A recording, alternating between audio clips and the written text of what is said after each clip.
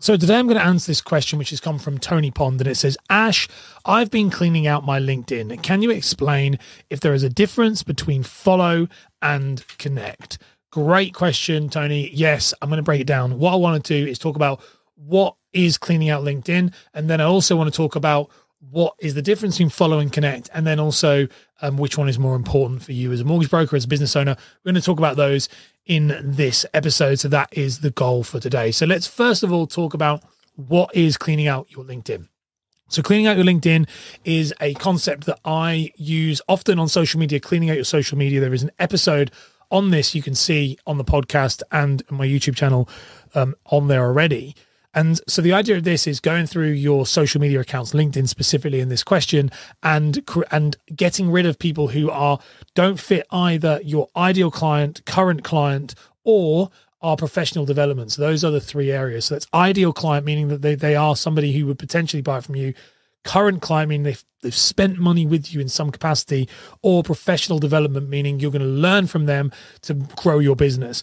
That is cleaning out your social media or cleaning out your LinkedIn. So you can do this, and you do this by unfollowing people, and you see the word there, unfollowing people who you no longer want to see in your feed. And the reason you do this is because then your news feed on social media, LinkedIn in this question, is going to be tailored and nurtured and very much specific to your business needs, and that makes it so much easier for you to engage, for you to get content ideas, to understand your clients or your ideal clients' pain points. All of this stuff is very, very important.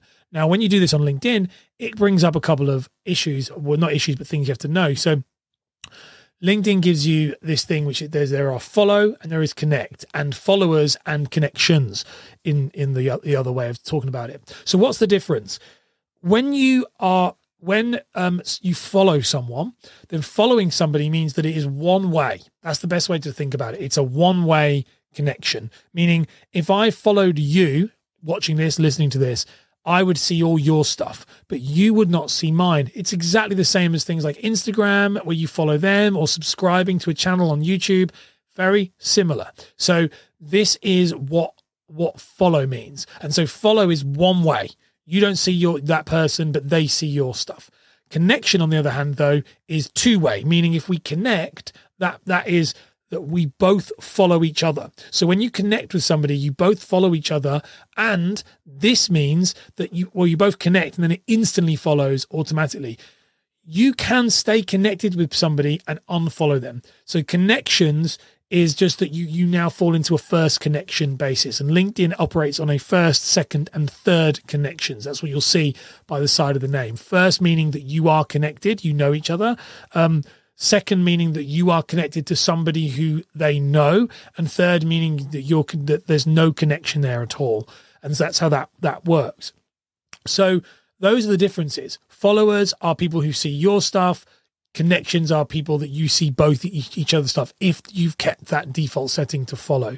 So that is the difference for your like how that works. Now, which one is more important? Which one is better for you and your mortgage business? To be completely honest with you, it doesn't really matter. It doesn't really matter. Honestly, I would say that connections is probably the best one if you're going to do it right, because if you were doing it correctly, you should only connect with those three categories: ideal client, current client, professional. You might follow professional development because they might not want to connect with you. I'll connect with brokers, but for example, I would fall into a professional development for many mortgage advisors. Most people you follow, let's say it's Alex Hormozi, let's say it's Gary Vaynerchuk, they're not going to follow you back. They're not going to connect. They're going to follow. So that's fine. But the majority of stuff that you want to see, you want to be able to see their content too. So you're going to want to connect with them.